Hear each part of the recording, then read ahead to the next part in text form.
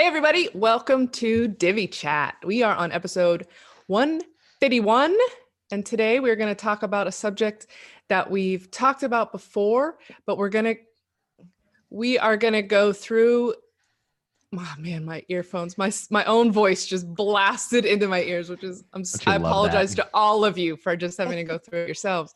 But what we're going to talk about today is SEO, but we're going to talk about some quick tips. Let's see what we can get accomplished in just this week. We'll give you some quick things you can do for your client site, for your site, that can sort of ramp up your site, maybe get those analytics ticking up just a bit, just tighten things up a little, and then we'll go from there. So before I ramble on any longer, let's introduce our panel and our friend who we haven't seen for a long time, Sarah, who's been dealing with fires and other drama in Australia. We're so happy you're here, Sarah. Hey guys, Sarah Oates here from Endure Web Studios. You can catch me at endure.com.au. I'm really sorry that I haven't been here for such a long time. We've had a combination of New Year's in Australia, stuff kind of shuts down a little bit, very long school holidays. I feel like it just goes on forever and ever and ever over pretty much all of January and half of December. And then we had fires like in 2 different locations that I was at. So yeah, it's been an insane last 2 months and I'm really sorry I haven't been around, but I should be back now, hopefully. We are glad you're here today. And the lovely lady next to you, Miss Tammy Grant. Hello, everyone. I'm Tammy Grant, and I'm from Orlando, Florida. You can find me at sunflowercreatives.com and on Twitter at Your Blog Place. And our good buddy, Tim. Tell us where you're broadcasting from. Yeah, absolutely. So Tim Streifler here, and I am broadcasting from San Clemente, California. And Stephanie teases me because that's been kind of my go-to for a few years now on Divi Chat, saying where I broadcast from, as if anyone cares. And you can find me online at divilife.com for my Divi plugins, child themes, and tutorials, wpgears.com for my Divi business course, along with our good friend David Blackman, who's not on today. And yeah, that's where you can find me online. I will say I am outnumbered today by these amazing powerhouse female business owners. And I'm actually excited about it because the tech world is very male dominated overall, but we have some amazing female business owners that are crushing it. And so, yeah, I'm stoked that I'm the odd man out, literally.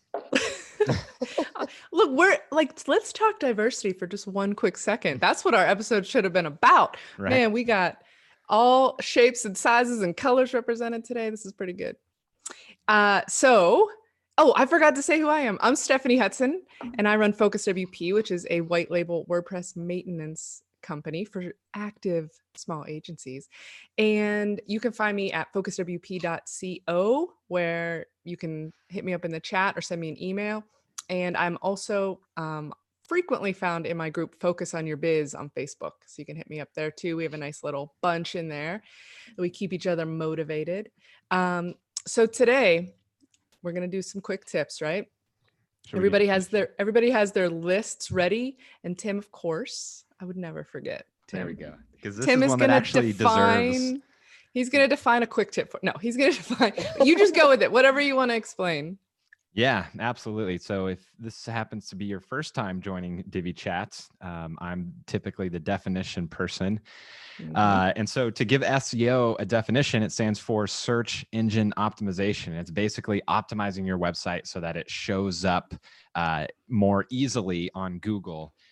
Google is very, very smart, and it's going to find your website pretty much no matter what. However, anything you can do to optimize your site and make it easier for Google and kind of do things the way that they've laid out as being best practice, the better off you're going to be, because you're going to have better rankings in the long run. And so SEO back in the day, way back in the day, used to be as easy as basically just masking. I had a professor in college who worked for a marketing company, and he said when SEO was brand new, what they would do for their clients is they would Jessica Alba was super big at the time. And so they take her name and put it in the same color font as the background. 100 times, 1,000 times, and then the website would rank for Jessica Alba. And that's what you used to be able to do. But Google's gotten so smart that you can't really trick the search engine like you used to be able to do. But instead, you have to do things kind of by the book, white hat, which is all about having good content, good structure, and basically whatever's good for your user that's going to make your website more user friendly. It's going to also be good for the search engine as well and help you out on the search engine. So feel free to jump in if I missed anything. But you didn't miss anything, but I would like to add. Oh, sorry, Sarah, go ahead. Well, I was just going to kind of put in a disclaimer initially, because last time we talked about SEO, afterwards I was talking to Kate Toon, who runs a course in SEO, which it's called The Recipe for SEO. Highly recommend it. I've actually just done the course. However, I'm also still completing the course because it's a very big course. And so I don't want to be saying I know everything, because I definitely don't. But what I do want to say is we had said we were going to get Kate on for the next time we did SEO. And with me being out of the picture for the last 2 months, that hasn't been possible because I've just been MIA. So I just wanted to kind of say up front, we did say we were going to try and do that. We will do that in the future. But also just a plug for the course, because I found it super useful and there were a lot of things that I did not know before I did the course. I felt like I was reasonably up to speed, but I definitely learned that there were quite a few things that I had been missing. So yeah, I'm not going to say that I'm going to be able to bring everything from the course here, because I definitely am not and wouldn't want to, obviously, but highly recommend you go check it out if you want more than these quick tips that we're going to look at today. Right. Yes, this is definitely. not a comprehensive, this is not a comprehensive day. This is like, we're going to get you Scratching ready. the surface. We're going to get you ready to take that course, basically. Yeah. So you could show up not embarrassed. But it is a really good course. If you're looking for something substantial, it is an expensive course. Like it's not one of these Udemy $20 courses. It's really expensive. But if you're going to be selling these kind of services to clients, for example, that's the kind of place you're going to want to go. Or if you just really want to up your game in SEO, then that's where you want to go. But we're going to give you some quick tips today, which are just some little things that you can implement that might mean that you can be treating Google better, and therefore Google will treat you better by just changing a few little bits and pieces. Yeah. And basically we want to set up our sites. Of course, we want to get the most organic search traffic that we can to build our businesses, but we also are building sites for other people. And if you are not an SEO expert, I'm not, and I don't, I partner with an SEO person to offer some services to my clients. But when I build a website, unless they're purchasing those services, every site I launch, I refer to it as SEO ready. So it's basically taking these fundamental steps, which are like the square one, these are level 0 things that you have to do to get every site ready. But I have noticed that as time goes on with my own sites, some of the things get a little sloppy, and it's good to go back and revisit. So that's sort of the point of all of this today. And who wants to start with their first tip? Well, one thing I want to say, Sarah. Oh, we're still okay, go ahead. Sorry. Still part of the disclaimers and introduction. Sorry, we're still okay. Well, no, Sarah mentioned obviously she can't regurgitate everything from this really comprehensive course. But Sarah, you did mention that there were some things that you thought that turned out to be wrong, or things you were surprised by. I'd love to hear some of those tips. For sure. Go along. Yeah. I've made plenty of mistakes, and I had never done an SEO course before. I thought I kind of knew most of the fundamentals, but there was some really basic stuff around, which I'll come to later, but like really basic stuff around the robots, TXT, around even my functions file, and then also around how I had Yoast set up. So there was a few like basics that were just making it harder for Google to interact with my websites. And yeah, so there's some. Oh yeah, that's great. You can do. Oh, one more intro / disclaimer. Sure. Sarah mentioned Yoast. You can't install Yoast or another SEO plugin and expect to have a high ranking site. It's not that easy. That's just a tool to help. But yeah, that's where it starts, not where it ends. However, I do think that those are important to use. Yeah, for sure. Those tools. Agreed. Tammy, you had something to say? Yes, I want to speak to those who are just beginning and for those who do DIY websites. We get a lot of people that contact us to get technical support on their site. And what I see mostly amongst people is that they use header tags inappropriately. Most of the time is to highlight text, not realizing that those header tags are very important for search engine optimization to understand the structure of your page. So especially in Divi, right? Because a lot of people use the H1, H2, H3, H4 based on the size they want it to be on the website. And they're like, but I want them all to be this one size, so I'm going to make them all H1s, like all down the page. And you're like, no, you can just change the size of a H2 and a H3 and a H4, and they can all be physically the same size.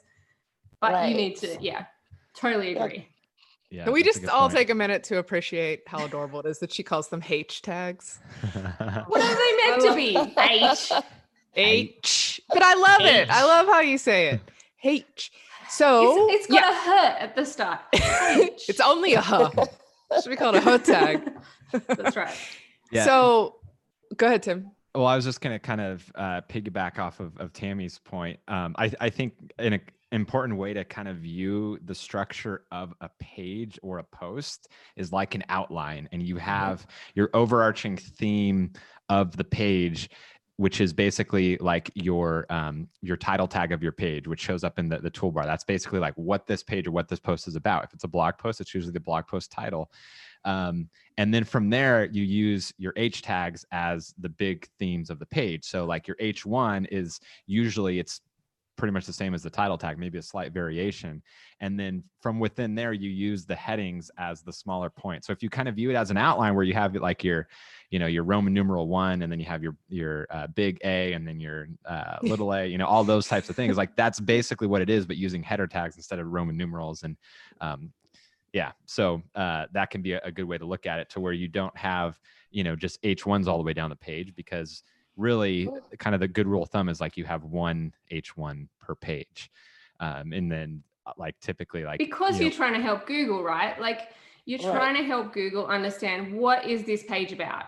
And if there is one statement that says, this is what this page is about, Google can understand that. And then it gets to the H2s and it goes, and this is kind of like a little bit more information about what this is about as the next important thing. And then it gets down to the H3s. And these are some other things to maybe consider. So you're just trying to help Google, instead of Google having to go, okay, there's 6 H1s. So which one do I take seriously? Like, what is this page really about? And if those things are competing against each other, then you're actually just confusing Google. So you're not doing a service to yourself at all. And when it comes to, like, we want Google to understand what your page is about, you also want those words, you want Google to understand that your page is about your keywords, like your targeted things, not just generic words on the page. Like saying contact us, things like that. Those aren't necessary. Those are important for Google to understand the structure of the site. But when it comes to what you're hoping people find you for, you want to make sure that you do your keyword research and get those keywords in there and understand sort of the importance of certain keywords over others, which is something that I'm always looking for new tools and things to do research on. What do you guys use for digging up keywords? Ahrefs. Tim's got all the tools. He has all the fancy toys. Yes, he does have all the fancy tools. In the course, we actually did a whole week on keyword research. And I have to say that was the week I found the most overwhelming out of all of the weeks, because it is big and hard and in depth. And you could just go down a rabbit hole forever trying to work out what your keywords are. And like just that process of trying to get your head around. So I say I'm a web designer, and in my head, I want to be found for Canberra web designers, for example, or Canberra websites. But people don't necessarily Google that. So trying to get your head inside the head of the people who want your product, they don't know to call things the technical terms that you know to call things. So having to like switch your brain out from your brain and put it inside the person who's actually looking for your stuff and thinking, what words might they use? And realistically, I'm not going to win for Canberra web design. So like, what's some long things? Like it's hard. Like, It is. I don't know. Like, I feel like I'm a little bit hopeless in this area, but I feel like keyword research is really quite technical and really quite challenging. I Yeah. totally So agree. tips It's are good, overwhelming. Tim. Give us some Yeah. tips. Yeah, well, I was going to say, I think a good place to start is contact people that are your ideal customer. Maybe they're already existing customers, or maybe they're, just like small business owners that or something like that. And be like, hey, if you needed a new website and your only option was going to Google, like what would you type in? And get some ideas of kind of how they think, because you're right. Like if, we know we're technical, like we know how Google works for the most part. We know our trade, but like someone who's not technical, who's not in the field, like they might type in something super like weird and random. Like I need a web person, right? Like we would never think to optimize for that, but like that might be something that people type in. And you Who might be knows? ranking for the technical terms, but no one's looking for the technical terms. You're ranking for it. Like, and I think a lot of SEO companies can help you rank for like words that people are never looking for. Right. But if you say 5% of Canberra Google's web person, all I need is 5%. I don't need I don't need to be number one for the very most popular term in Canberra. I just need to be number one for what 2 or 3% of Canberra would look for when they're looking for a website. That's all I need. So sometimes it is that thing of like, what is the obscure thing that a smaller percentage, and then you can win for that, and you can slowly start to like look at winning for bigger, more popular terms. But you don't have to win for the big popular ones straight off the bat. Right. Yeah, and for absolutely. today, what we're talking about, like, let's not all get super stressed out and just give up. Let's focus on what we can do this week for our H tags, which is let's just check and I mean, we can all go down these rabbit holes like so easily. I know. You get on your site and you get overwhelmed and you step away and you start doing keyword research. And a week later, you haven't even updated your site because you can't figure it out. Basically, Google wants you to write good content, like write about what you're doing and do your best, get stuff up there and get them in the right order and the right tags. If you start with that, you're off to a great start. So that's the tags. Like, let's not like overstress about that. But the other tag, go ahead. Do you want more on that? No, I just wanted to like totally commend you on what you just said, keeping it simple, not getting stressed out. Like that's kind of my whole philosophy is keep it simple. Like, yes, like, follow best practice standards, make sure you have good structure, use proper H tags, have a fast website, all those types of things. But beyond that, like my goal, at least with DiviLife, has just been focused on like the content and keep it really simple. And it's worked pretty well. Like I'm definitely not ranking for everything possible, but for the content that I do produce, I rank pretty well. And so one thing that I learned kind of along those lines a couple of years ago is that branding is more important than SEO. And so if you think about it, like the big brands out there, they could do anything and rank immediately on Google, right? They could break every single SEO rule possible, and then they'll still rank number one. It's because they have such a strong brand, and because of that, they have such huge authority with Google that Google's not going to be like, oh, well, you broke this rule over here. No, they're going to rank them because like they know that that's what people want. And so if you focus on trying to build a good brand, then I feel like in the long run, that's going to do more for you than focusing on like the small little incremental SEO things. Because what makes a good brand? Okay, well, having really good products, having really good service, having really good content, those types of things. And then the SEO kind of just follows naturally. Because Google wants to rank sites that have authority, and part of what gives you authority is having a strong brand. So, and Google is so smart. It understands the content on your site. It understands comparable sites. It understands where you are when you reference local businesses, things like that. It keeps all of that. It assimilates the whole of your site, and it understands it. And as long as people are coming to your site and staying there, not just bouncing right away, that's the other thing, which goes back again to the content and stuff. But let's not go down too far. Well, that goes down to the thing of you want to rank for the thing that you actually do. Because if you're going to play these tricks and rank for random other things, people will just come to your site and go, oh, this is not what I was looking for. Right. So the whole point of ranking well in Google is to be presenting something that people actually want. So you want to be targeting the right people. So the right people click on your link, come to your page, stay on your page, purchase your product. You don't want to rank for random things just for the sake of saying that you rank for things.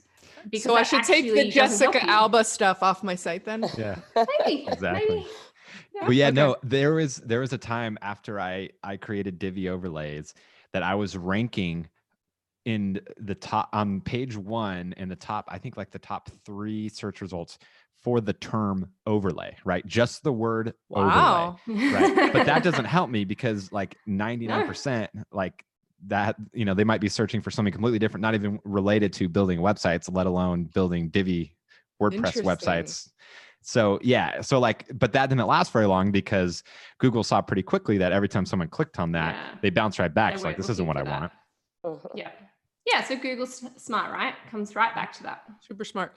So the other tag thing that I wanted to definitely point out is image tags. That's the other big one between accessibility and searches, things like that. You know, Google likes when you got alt tags in there. So use your keywords, but use description. That's the other one that's tough to find the happy medium with not getting too carried away with your keywords, but also using them enough. But anyway, make sure, and I'm guilty of, I'll tell you, I bet I'm not alone.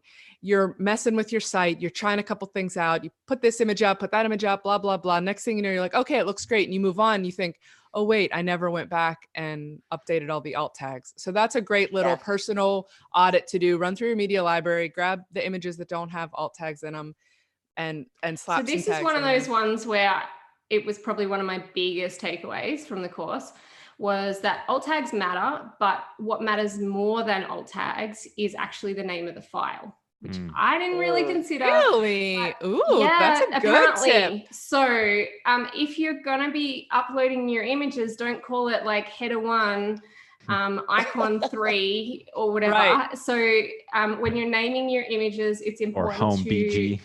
That's right. Name them what it's called. Make sure on a page, if you're doing your H1, then at least one of the images needs to have the same name as your H1, and then you kind of talking together. So the suggestion was just take a week at a time and, you know, take one page every week and just go through and download your images, rename them, re-upload them.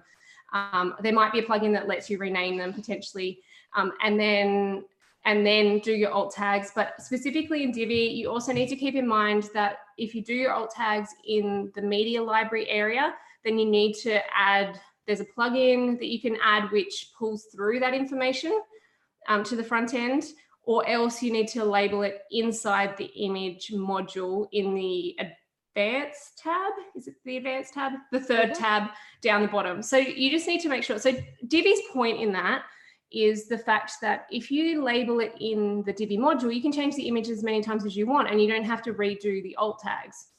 So that is the theory behind it. In reality, that doesn't necessarily help that much. So I've been finding that using that plugin, which we'll put in the link, I don't have it in front of me, then it will pull that information through. And then that's easier for clients in the end anyway, because you just say, go to your media library and like fill out all this stuff. So yeah, apparently that is the advice that yes, alt tags matter, but don't forget the name of the actual image. And potentially it might even mean a little bit more than an alt tag. Yeah. And the description tag is good too. Yeah. Alt and description are the ones I always do. But that's I always just duplicate them. I try and like make the description one a tiny bit longer or something, but the other, have you guys ever geotagged your images? No. This is something my SEO guy has had me do on for a couple client sites where they are going for local search and they want to target a certain area, say Charlotte, North Carolina. So we go and we put up a geo page for local, it just shows local businesses, local events, things like that, local areas. And we put an image for each thing. And I did a little tutorial on it. I have to go back and look at it again, but it's got where you can go in and do, you can open it up, use this online thing, and you can add actual like latitude and longitude on those images and save them and upload them. And there's a couple certain ways you have to do it so you don't like lose it, but that really, it's huge for local because it proves that you're where you are saying you are in the text. So that was something I thought was kind of useful with images too. Yeah, local SEO is a whole nother yeah. animal, because it's like everything we're talking about plus those other little things like you're mentioning. Plus Sarah. all that, yeah. Plus latitude and longitude, for goodness sakes. Yeah, exactly. Google What? Places and yeah. Yeah. Well, So go ahead, Tammy. speaking of images, I learned recently too that Google puts a high importance on authenticity on the website. So if you could avoid using stock images and have your own images, that they put more importance on websites Nice. with their own images. Ooh, So yeah, that's that's a something good to one. Another strive good for. tip. Yeah, and Google absolutely knows, because just like they index Yeah. websites, they index images. Mhm. Yeah. Like for example, you could take a stock image and upload it. You can go and do an image search and search by the image, and you can find Yeah. every web page that they have indexed that has that same exact image. So like clearly, like that's like built into their algorithm like very deeply. So yeah, that's a great tip. Yeah. That is a good one. Okay, so lots of stuff we can do to clean up our images this week. All right, so next But don't up, feel overwhelmed by it. Like just start. take it a little bit at a time. Just Yeah. a little bit every week. Just a little bit. I want to remember the name of that plugin, Sarah. I kind of forgot about that. That's really useful. We'll figure it out and put it in the show notes. I end up Googling it every time and re-downloading it every time because I always forget. Yeah. So It's another some other language. this might transition well from images, but I wanted to bring up the importance of using video. This is another thing I've learned from my my SEO buddy Michael. He really Google likes when you use Google products. We know this. So Google owns YouTube. So YouTube is, get your videos on YouTube, put copy that's relevant to the video in the description, and then embed those on your site. It accomplishes multiple things. It gets people to stay longer on your website. If they're watching your videos, they stay longer. It gets traction with your your YouTube and your website. It does all kind of good things that I'm very badly explaining right now, but trust me, it's good. So use your use your videos, everyone. Yeah. And That's aside huge. from that, it is just better to host it on something like YouTube because it's free, and then it doesn't take load on your server. So I've had clients ask me specifically, can you upload it to the website? And it just makes the page slow and horrible, and it's not a good idea. So yes, you can put a cover image over the top of it, but like, why? You just are better to put it on YouTube and get them to create their own YouTube channel. Like, don't put it on your own channel, for example. Right. Oh, good point. Yeah, and on top of that too, you can have double placement, because someone could type something in, and if you have, like, for example, a blog that's a good post one, yeah. with the video, well, then you could have the text both. link, and then also you'll have a video link that goes to YouTube, and then also if you have the link to your blog post in the video description, then it'll link back there, and they can go and see the text version. What's that? That is good. She said Clever. Oh, I thought you were saying that wasn't good. I was like, no, did I do something no, wrong? it is good. It's a terrible idea. How could you do that, Tim? Yeah. No, I think it's great. And another on idea. that point too, some people, rather than going to Google, they go straight to YouTube, and so Yeah, for they'll sure. use YouTube as a I do search that engine all the time. Exactly. So then And if YouTube's the #2 search engine. Yeah. #2, and it's way behind in all the algorithms that Google is. So it's way easier to rank. There's not as much. I mean, there's a lot of content that you have to fight against, but it's harder to way- create good quality video content. So it's like it's less competitive in a lot of ways than like general like Google search engines with like posts and I stuff. still rank for some of my Essential Grid tutorials and Oh, yeah. still get comments on them. And they were 3 years ago. I have not created anything new on YouTube in, I don't know, multiple years, and they're still doing well because no one else is doing videos on Essential Grid. Like, they're really old and they're outdated, but they're still ranking, which says there's a good market there. that's Yeah. awesome. That's rad. Mhm. That's super. That's rad. That's radical, dude. All right, let's get on to some of the other things like Yoast. right. I think Oh, we should yeah. talk Yoast. Yeah, these SEO plugins. I mean, I don't personally use Yoast. I think whichever one you use that works for you. No, I don't care. I mean, Yeah, a lot of people love it. I use All-in-One SEO. And there's some other ones. What's the somebody just SEO posted framework. a poll in my group today about it too. Shoot, I can't remember. But anyway, these things are good. You can get lost in them too, though. Like they can look so overwhelming and complicated. And do you want to do no index and no follow on all your category and tag page? Like what? But get your titles and your descriptions on your pages and set up your social media sharing stuff if you are going to be sharing your content, or like how it's going to look in the thumbnail. I mean, just doing the Facebook open graph thing even helps if that content's going to be getting shared, but that's getting away a little from SEO, I guess. Sorry. I think you're talking a little technical there. You might need to explain a little bit further for people who are a bit newer. All right. Yeah. Tim, you do it.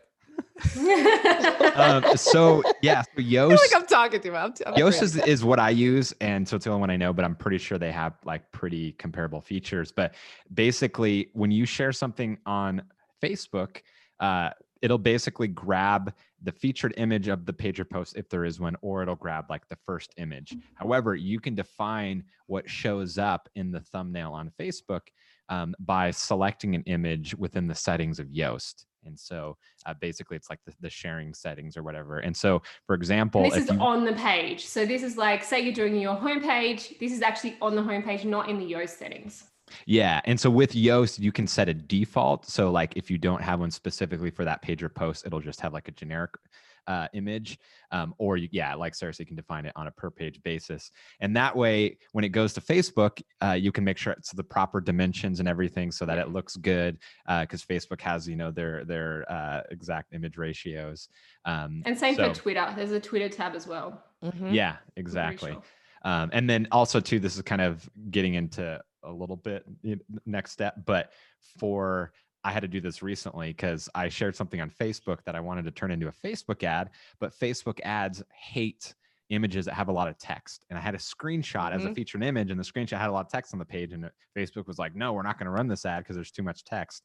So I had to go in and do exactly what we're describing in the Yoast settings and create an image just for Facebook that didn't have the text, and then reshare it, and then I could turn it into a Facebook ad that way. So another benefit of that. And I'd like to piggyback on that too. If you decide to use the social media settings in Yoast and you make changes to it, sometimes it take a while for it to update before you can share it on your like Facebook. So a lot of times I often have to go to the Facebook debugger to scrape the site. I don't know if you all experience that a lot or have clients that do, but it's good practice if you make changes to your settings and your pictures to go ahead and go to the debugger and scrape the page again. So which that's basically clearing the Facebook cache for that page. It's kind of the equivalent. And it's nice to be able to see what it's going to look like first too, because when it shows the small thumbnail, it crops it down to the middle square, and they want it to be like 1200 by 630, and then they only show this tiny the middle section of it and stuff. So it helps to be able to see like what's getting cropped and stuff. But if you guys have never used the Facebook debugger tool, I can never remember the URL. So I just Google Facebook debug, and it like pops up immediately. And then you paste your URL in and click debug, and then there's a scrape again. As Sammy said, you could scrape it. So that's how you do it and you can keep making changes. It'll show you if there's any errors, and it calls it the OG, like the OG, not the original gangster. It's the OG image is the open graph, which is Facebook's name for your sharing images, basically for your social stuff. So their image, the title, all of those things, which you can set up in the social plugins. Oh yeah, but I forgot about the all the other platforms kind of recognize Facebook's, as far as I understand it. Like even if you don't put the specific Twitter ones, I think Twitter grabs the Facebook OG image and the title and all that.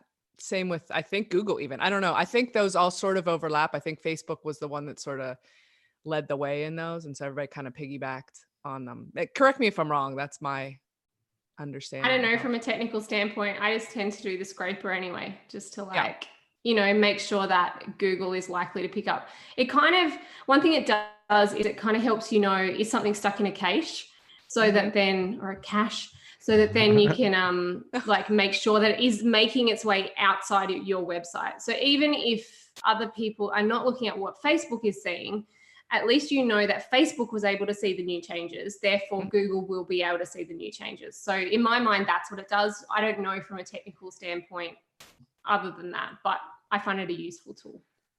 Totally, yeah. And this is making me want to jump ship over to Google Schema, but I think there's a few more things to talk about on these things. We need to still talk in Yoast, because this is one of the ones that I had set up wrong in a number of websites, which was in Yoast. And I don't know for other plugins because I've only used Yoast, but in Yoast, there are settings. I should have looked this up before, but in the actual Yoast settings, there is a spot there where you can kind of say what Google should come and have a look at. And so you're basically saying, like, do you want them to put all of your images into Google, for example?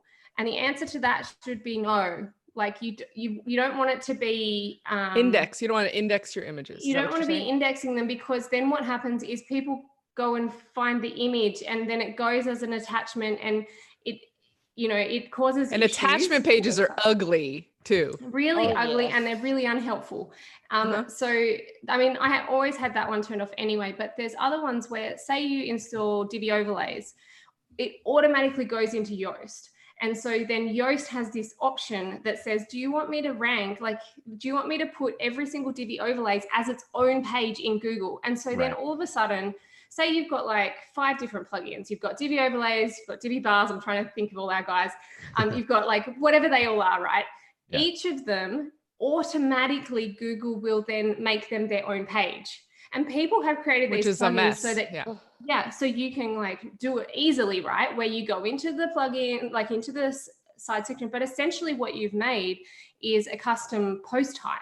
Yeah. And so it's going to then rank that custom post type. And so then say my website has 5 pages on it, but I've used 5 of these plugins.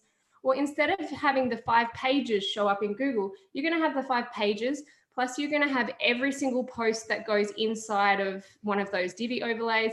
Plus you're going to have all of the posts that you're going to have in some other one. And all of a sudden you're going to have 50 things showing up in Google. What that does, it's not really that helpful in first place. You don't want people to go directly to the Divi overlays individual post page. That's not helpful. But secondly, what it does is it means that then Google's looking at 50 pages instead of 5 pages. And you want them to be using all of their energy on these 5 pages. You don't want them to be looking at 50,000 pages when it's not useful to the end user. The end user doesn't want to go straight to some weird pop-up page. Like that's not helpful for them. So I realized I had a lot of those turned on. And what it also means is then in your sitemap, instead of just having pages, like the way Yoast structures it is it comes to this page where it has like a subsection. So it'll have pages, posts, images, Divi overlays, whatever. And so each of those is then its own sitemap. So then you're giving Google more sitemaps to look at, which again is just slowing Google down at doing Google's job of looking at your pages and your posts and maybe another custom, like your products. That's what you want Google looking at. You don't want Google looking at some other random custom post type because you installed a plugin. So every time you install a plugin, you need to redouble check, is Google now going to start ranking each of those posts? And you might think, oh, but I want that content in Google. It is. Like it'll be indexed on the page. It's there, yeah. Yeah, and let me just say as a sidebar, because you mentioned my plugins as custom post type. So originally I had it so Divi overlays, Divi bars, Divi Mega Pro, they didn't have their own unique URL, their own page like you described. But because Elegant Themes changed Divi with the new backend builder and everything, where to use the new backend builder, the content, the post type has to be accessible from the front end because it's iframing in the front end of the site with the visual builder. And so because of that, we had to change it, which pains me, but it was the only way to make it so you could still use it. Yeah, and it's not it's a good user experience for the person building the website, but it is an extra thing you need to keep in mind. And it's just one of those things that I suddenly realized I've got 50 sites that now I have to go through at some point. And, and so I did that all in December, going through everyone's and suddenly realizing, oh my gosh, I'm indexing all this stuff I don't need to be indexing. And I'm actually just making Google's job harder for my websites. Yeah, that's a really good, to stay with the topic of today's Divi Chat. It's really quick to change. It's super fast to change. Quick you'll spend actionable. 5 minutes, done. Yeah, and in addition to the custom post types and whether or not Google or Yoast or the other SEO plugins will put that in the sitemap for Google to index. There's also the things like archive pages and tags and category pages and stuff like that. Do you have any tips on that, Sarah? What best practices? I was going to ask about this too, because I kind of had all those other things, but I've recently been sort of like battling the issue of the category pages in particular, because it's the same thing. Like all that content is still there. You've already got that content in Google. Like it's already indexed. So you've already got all your posts and they already have their categories listed as a part of it. It's already in there. And often Divi doesn't display those very well anyway. Like just WordPress in general, a lot of it is. But you already have your blog page and you already have every individual page. Why would you also need a category index? And who uses tags now? Like nobody. Yeah. So you definitely can get rid of author pages. Unless you have like 20 authors, it's not actually helping. Like unless people actually think about like how are people wanting to interact with your website?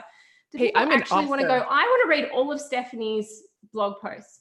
Okay, maybe if people are Googling for Stephanie specifically and her author work, yes, maybe that makes sense. But I would say 99.5% of my clients, that needs to be turned off because there's generally one author, maybe two. And really, that's not how you want people to be coming to your website to an ugly author index. Right. Which is when there's one author, that's essentially a duplicate of your blog page. And so then Google's which like, is not helping you. What's the deal here? Yeah. You don't want to give that's Google a super easy one to turn off. Yeah. This is good, you guys. Are you getting this? Okay, that's so awesome. What else do we want to do some people in the live chat posted some of these other apps that are really great that I couldn't think of. SEO Press, All-in-One SEO is the one that I've been using. I've been pretty happy with it. Rank Math, I guess, is the new kid on the block. I got asked to review that one, but I didn't want to.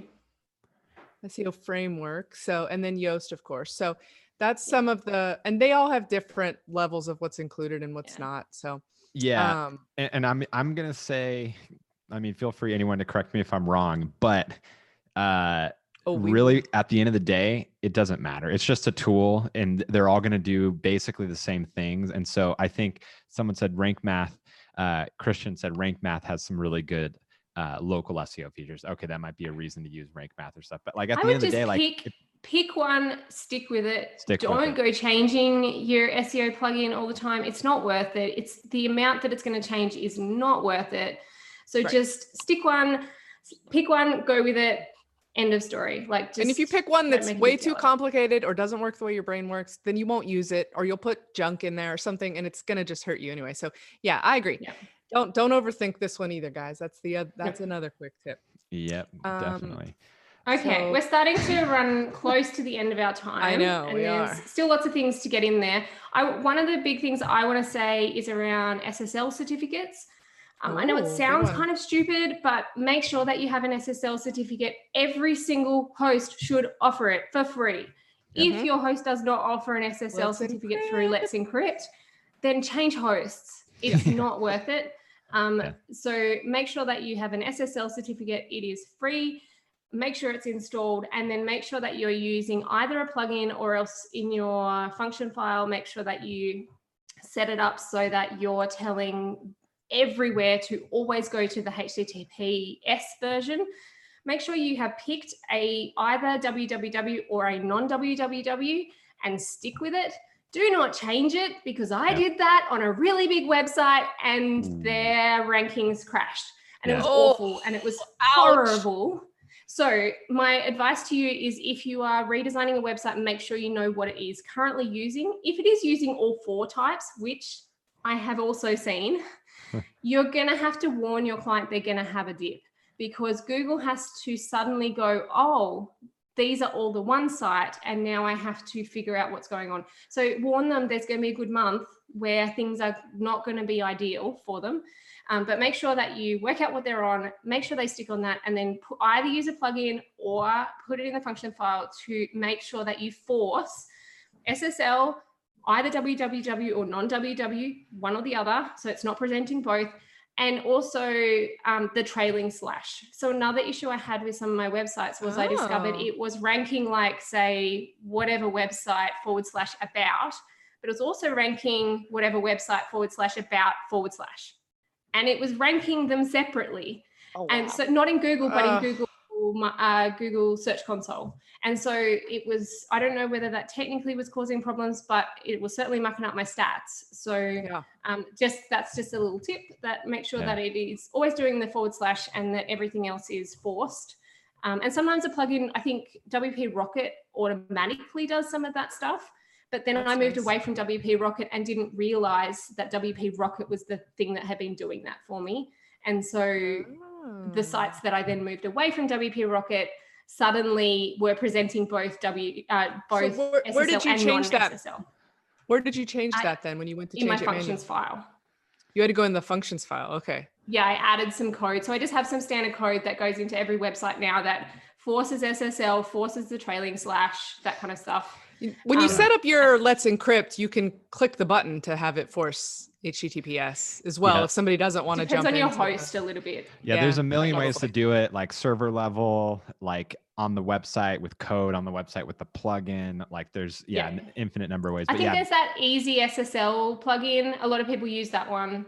But just be careful, because I paid for the paid version of that at one point, and it actually killed some websites because it did too much. So just like get the free one. Do extra, Yeah, and just to kind of reiterate, you want one version of your site. So whether it's www or it's HTTPS, or you want HTTPS, and then everything else, you want to test it to make sure it all redirects to that one version of the site. And then you can use a tool like Why No Padlock, because basically if you have a website that's HTTPS, but then it's pulling resources from HTTP, then you won't get the full benefit of SSL, and Google will basically look down on that, and it won't give you the little green padlock or whatever. And so you can go to whynopadlock.com, I think, and it's going to tell you exactly why. And then most of the time it's because you started the website on HTTP and then you use some sort of a tool to change it, but then those tools typically don't they'll miss some of the things, like background images in Divi for a while. I remember they were missing it. And so usually what I do is I try to start building the site on HTTPS so that all the file paths will automatically have HTTPS without me having to do anything. However, if you don't do that, you can, what I like to do, rather than use a plugin, because there's plugins where it'll automatically fix all HTTP to HTTPS, but depending on the plugin, if you remove the plugin, then it goes away because it's just like a temporary fix. So what I recommend doing is better search, replace, and actually search and replace it in the database. You have to be careful with that because you can bring down your whole site. But it's a really scary process the first time you do it. But honestly, once you have done it, it is really not that scary. And it even gives you a test run. Where you can like do it and like make sure you've got it right. My biggest advice with using that plugin is copy your URL, like actually use copy and paste and paste it in, and then copy and paste it in the second time and either add or remove the S. And then that way 100% it is exactly the same URL. No typos. Because if you had, say you didn't do a slash at the end on one of them, you will 100% kill your website.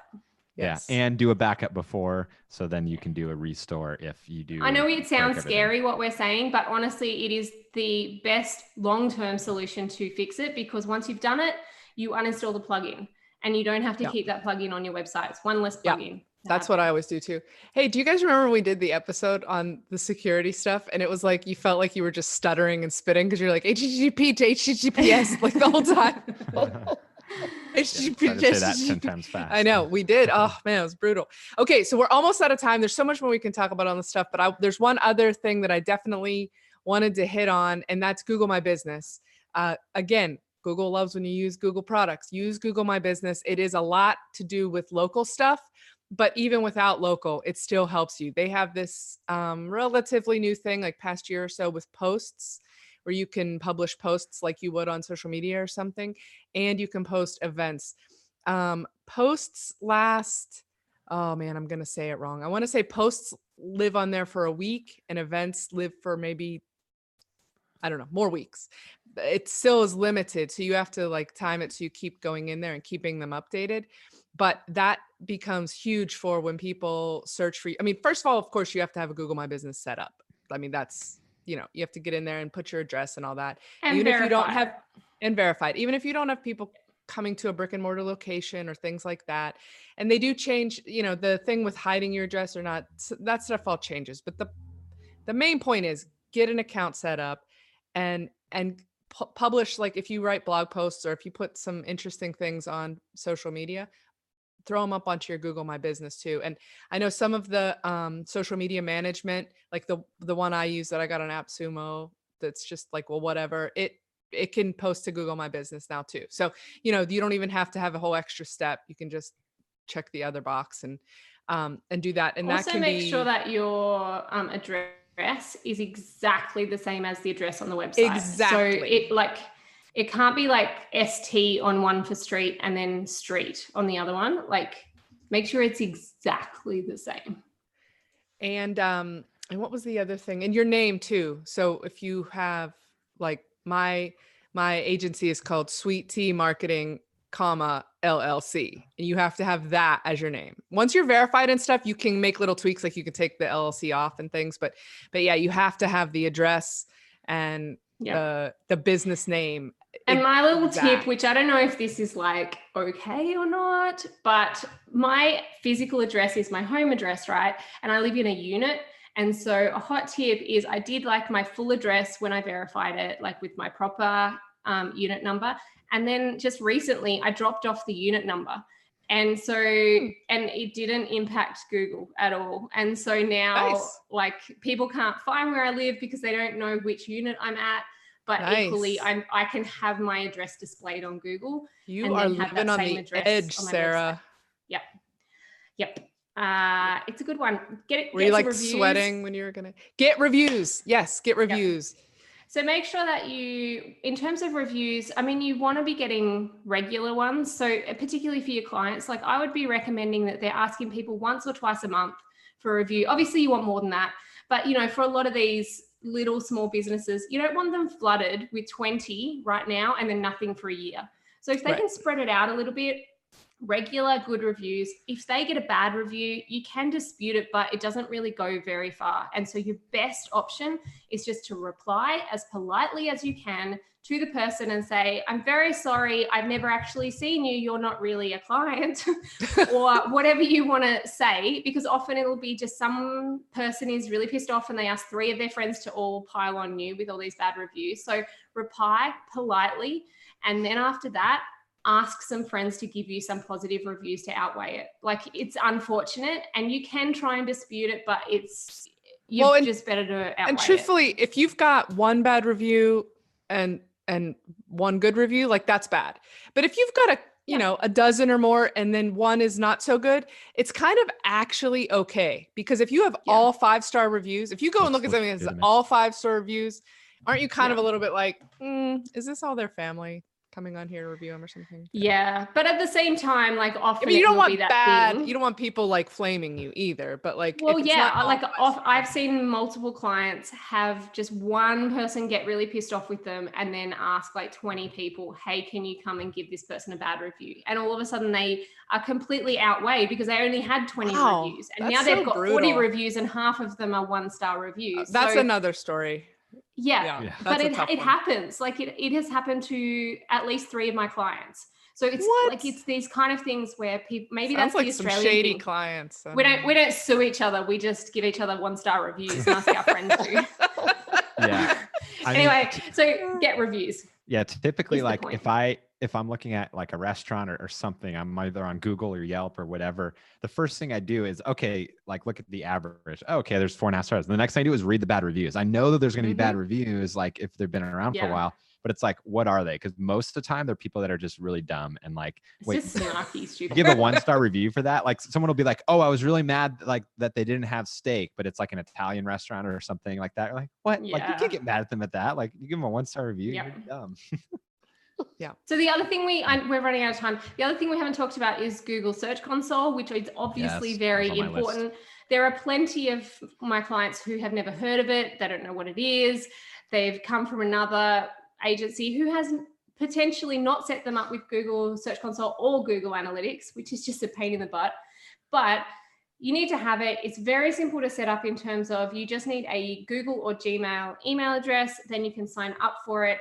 And you need to verify. It will tell you how to do it. I find it simpler to verify Google Analytics first and then do Google Search Console. Google Search Console now allows you to do the domain property. I know I'm talking in big words, but at one point it will ask you, do you want the domain property or each individual website? Do the domain property. It will make you put a piece of code into your DNS. Your DNS is usually where you pay for your domain name. I know this is a little bit all over the top, but it is really important. And if you could be your hosting. It might be in your cPanel or something like that. If you don't know how to do it, ask someone how to do it or watch a YouTube video. It is actually quite simple, and it is really important because essentially you're saying to Google, okay, I'm ready. Come have a look at my website. It will also give you errors if stuff is going wrong. Divi will traditionally give you tons of errors that say your content is too wide for the screen or your buttons are too close together. You just go and click verify and it fixes itself. So if you get those errors, don't freak out. Just go and click verify. But it is a really important step. So make sure that you have done it. And if you don't know how to do it, ask someone or watch a YouTube video. Yeah. Post in the Divi chat Facebook page. Yeah. We'll help you. So we haven't gotten to my list yet. So let's move through that quickly. I'm just kidding. Man, we need. No, I'm joking, but I'm actually not kidding because we didn't touch on most of my list. But I do want to say one as my final thought that I think is I'd like super, to go ahead important. and just get it out of the way that we spent way too much time on H tags today. Sorry, everyone. I did not pace us well. So all right, I'll just say two that I think are really important from my list. Sarah touched on Google Search Console, so I'm crossing that off. The next one that I think is overlooked. Now, this isn't for new websites. You have to have a kind of an established website with content that no one does, but it's a great, like, kind of quick, actionable SEO tip, and that's update your existing content. Google loves that because it shows that it's still fresh and still relevant. So don't just go and update the date on a blog post, for example. You actually have to update it, make it, newer, fresher, more thorough, add more content. And I actually did that today on a blog post. And so, and if you do that, you can update the publish date too, but it has to be like significant changes. You don't want to just update the publish date and then just change a few sentences around. You want to actually add to the post and make it more quality. And so basically kind of the strategy behind that is you look at your Google Analytics and you look at, okay, well, what am I already ranking for? That's a really good piece of content that Google loves sending me traffic for. Let's make sure that I continue ranking for that. And the way you do that is by keeping the content fresh.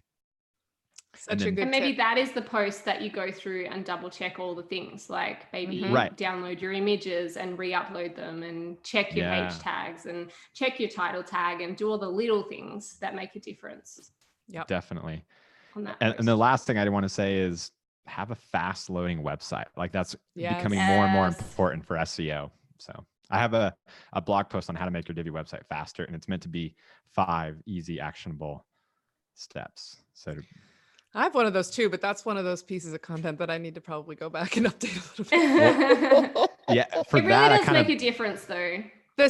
All the plugins, like I recommend stuff and it's like all the settings change all the time. Like how the plugins look for my screenshots and stuff. It's kind of brutal. But and I come and go from say WP Rocket every 5 seconds. Like depending on the website, it will kill one website, and on another website, it will make it lightning fast. And so it's one of those things where sometimes something works for one site and it doesn't work for another site. And so auto optimize, like all of those things. Yeah, same thing. Yeah. The other thing that we have not touched on at all, and we don't have time to get into it, unfortunately, is Google Schema, which is where I was kind of tempted to jump to before we were done talking about all the social stuff. Too complex for today. Yeah. It is, but it's important. And there are some plugins that can help you do it, but that one is a little bit more complex. It's maybe not such a quick tip, but for those that are more advanced users, or maybe if you're already well on your way with some of these things, like maybe if you have some of the Yoast or all-in-one installed and you've already got a lot of that under control, that would be something I would recommend to do a little research on and look into. And some plugins have that built in. Like for example, WooCommerce or Easy Digital Downloads, they have the reviews schema for a product built in. So if you ever Google your website or one of your products and you see in the search rankings like, oh, 5 stars because you have like 5-star reviews. Well, they're pulling that from the schema markup for that post. So I guess quick definition, schema is basically the rich snippets that you see on the search engine results page. And they have them for like reviews. They have them for like recipes, for like blog posts will have like author and stuff like that. Like you see like the author image on the search engine results page. That's all part of schema, which is what Stephanie's talking about. Which is a little bit like that Open Graph stuff we were talking about, but it's more like the Google version of it. So it sort of classifies the bits of information on your site and shows people, like displays it accordingly. So anyway, somebody in the chat said that we need to let Tammy speak more. Tammy, I'm sorry. Have you been feeling overshadowed? No, I feel fine. Take us home, Tammy. Drop another tip on us. Well, the tip I was going to mention before too, regarding content, is just to make sure that you spread out the content. Large chunks of text is really terrible for Google and for those who are viewing the website. Make sure you break that up with some visuals and make it easier for people to digest. Nice. I love it. That's a nice, easy, quick tip too. Okay. So guys, can't wait to hear what you're going to do this over the next couple weeks, how you're going to get your site going. Make sure you're tracking it so you get that awesome, what's that good hormone that you get when you get that good rush, when you see those numbers going up, up, up. Dopamine. So anyway, dopamine, endorphins, all of it. Yeah. So you're going to be so happy when you start seeing it. And these are things that are so actionable and they really will make a result that you can track and see. So anyway, as always, we're so grateful to our buddy Pablo, keeping all you rowdies in the chat in order. And we're grateful for the live chatters that come too and drop all these kind of interesting comments and things in there. We love having you guys here. Anything else that we're leaving off? Is that it? I think we're all good. We didn't even have time for final thoughts. I'm sorry. We ran so long, too much to talk about. I think the main thing is just, this is such a light little overview. These are some quick tips of things you could implement. But obviously, if you really want to get stuck into it, like there are plenty of courses around. I recommend Kate's one, but there are also other courses around. And my recommendation is start researching. And if you do all of these things, say you spend a couple of hours a week doing some of this stuff, working on your website every week, and you get to the end of that, well, then maybe use those couple of hours to start researching further so you can get to know more things. Apologies there's a new to YouTube Kate channel by Google. Yeah, I know. Sorry, I lost my headphone. There's a new YouTube channel by Google that you can follow, and they do like an update monthly about Google.